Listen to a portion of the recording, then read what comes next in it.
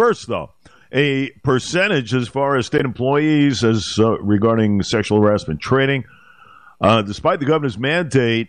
And here to discuss with me is the expert, John Bell, of course, from the Bell Law Group, certainly representing individuals in the employment area that are not being paid in accordance with the law, sexually harassed, and are not being accommodated due to various, it could be a disability, could be discrimination regarding pregnancy and everything else.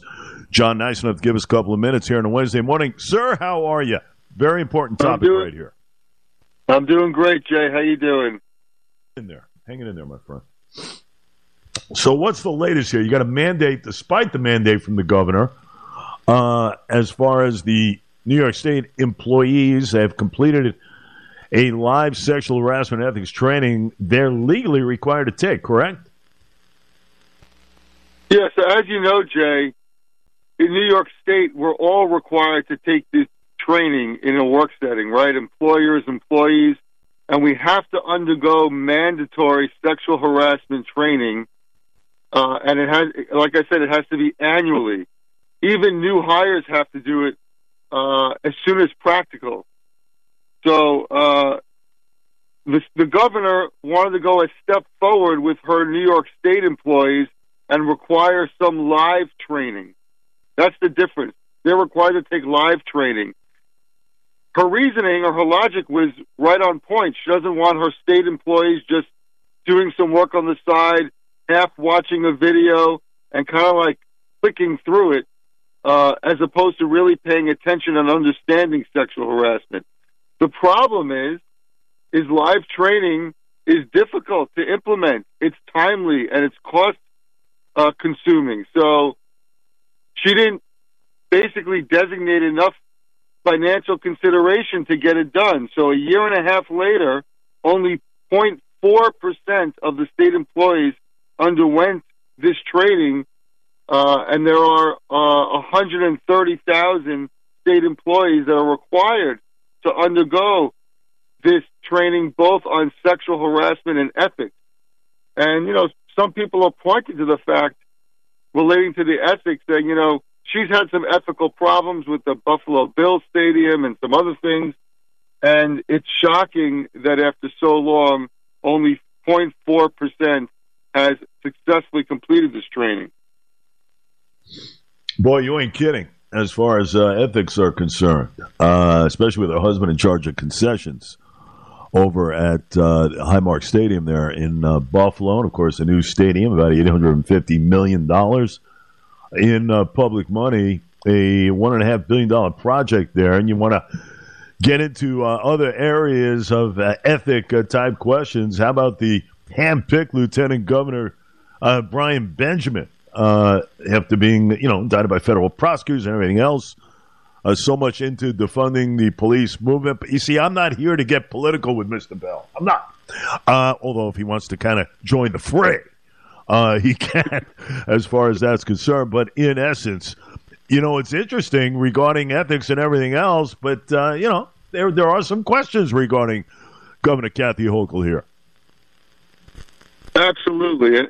Absolutely. And upon reading this article, I thought, well, what could your audience really take from this? And the truth is that as an employment lawyer, what I'm seeing is less and less companies abiding by the annual training. And what's going to eventually happen is if you face a sexual harassment complaint and you are not requiring your employees to undergo this training, it's going to be a black mark on your defense of any type of case.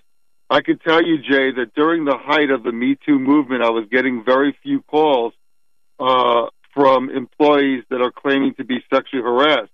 But now that's changed. Now that time has passed, it's done a total and complete 180. I'm getting a lot of calls from employees, and the ones that are allegedly committing the sexual harassment are highly educated individuals like doctors, lawyers. I just got a call from a lawyer at a law firm, a junior associate who's getting sexually harassed by a main partner. And I even just resolved a case of a doctor here in Long Island that sexually harassed and assaulted a patient believe it or not. And that case we were able to resolve. So I find that there was a lot of attention on sexual harassment and preventing it 2019, 20, even 21. But now that we're in 2023, these claims are back. Yeah, John Bell with us, Bell Law Group. And, when you think about it, before she even took office, 35,000 or so in reading this piece, John, employees were subject to, mandatory ethics training. And that has quadrupled almost with her mandate. So, in essence, all that happened with Governor Cuomo back with a lot of the sexual harassment allegations and everything else in play. Even more of the spotlight is on this to make sure that this thing kind of goes about in some sort of a smooth fashion here, correct? That's correct. The New York Times reported even the MTA requested some extra funding to meet the challenge of this new law. And basically, the governor stated there won't be any additional funding available. So it's a nice soundbite to require this live training. But if you're not providing the resources, it's impossible to implement. Not only impossible to implement, but you must have funding here. And it'll be very interesting when this budget comes out today. She will formally introduce this budget to see what kind of dollars we're talking about here. But if you're saying $2 million and everything else, State Ethics Commission was given this amount of money. I mean, it doesn't seem like enough at all, and that's why it'll be interesting when these numbers come out a little bit later on this afternoon. Yeah, I think in the end there's going to have to be some backtracking here, and the requirement has to be just to do the training. Doesn't have to be live. It's just costing the taxpayers a lot of money. And I'm not saying that it's not important. It is very important.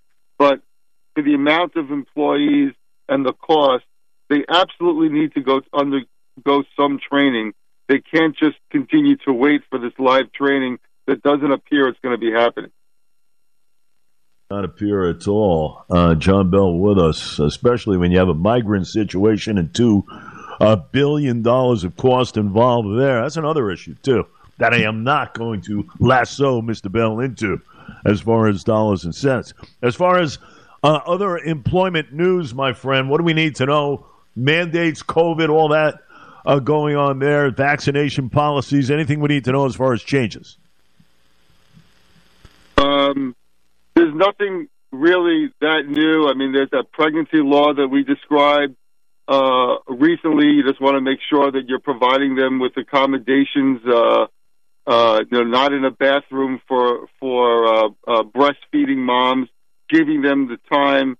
Other things I've seen are some FMLA violations recently, firing people for taking time off to care for a loved one. Those kind of issues always seem to pop its head up.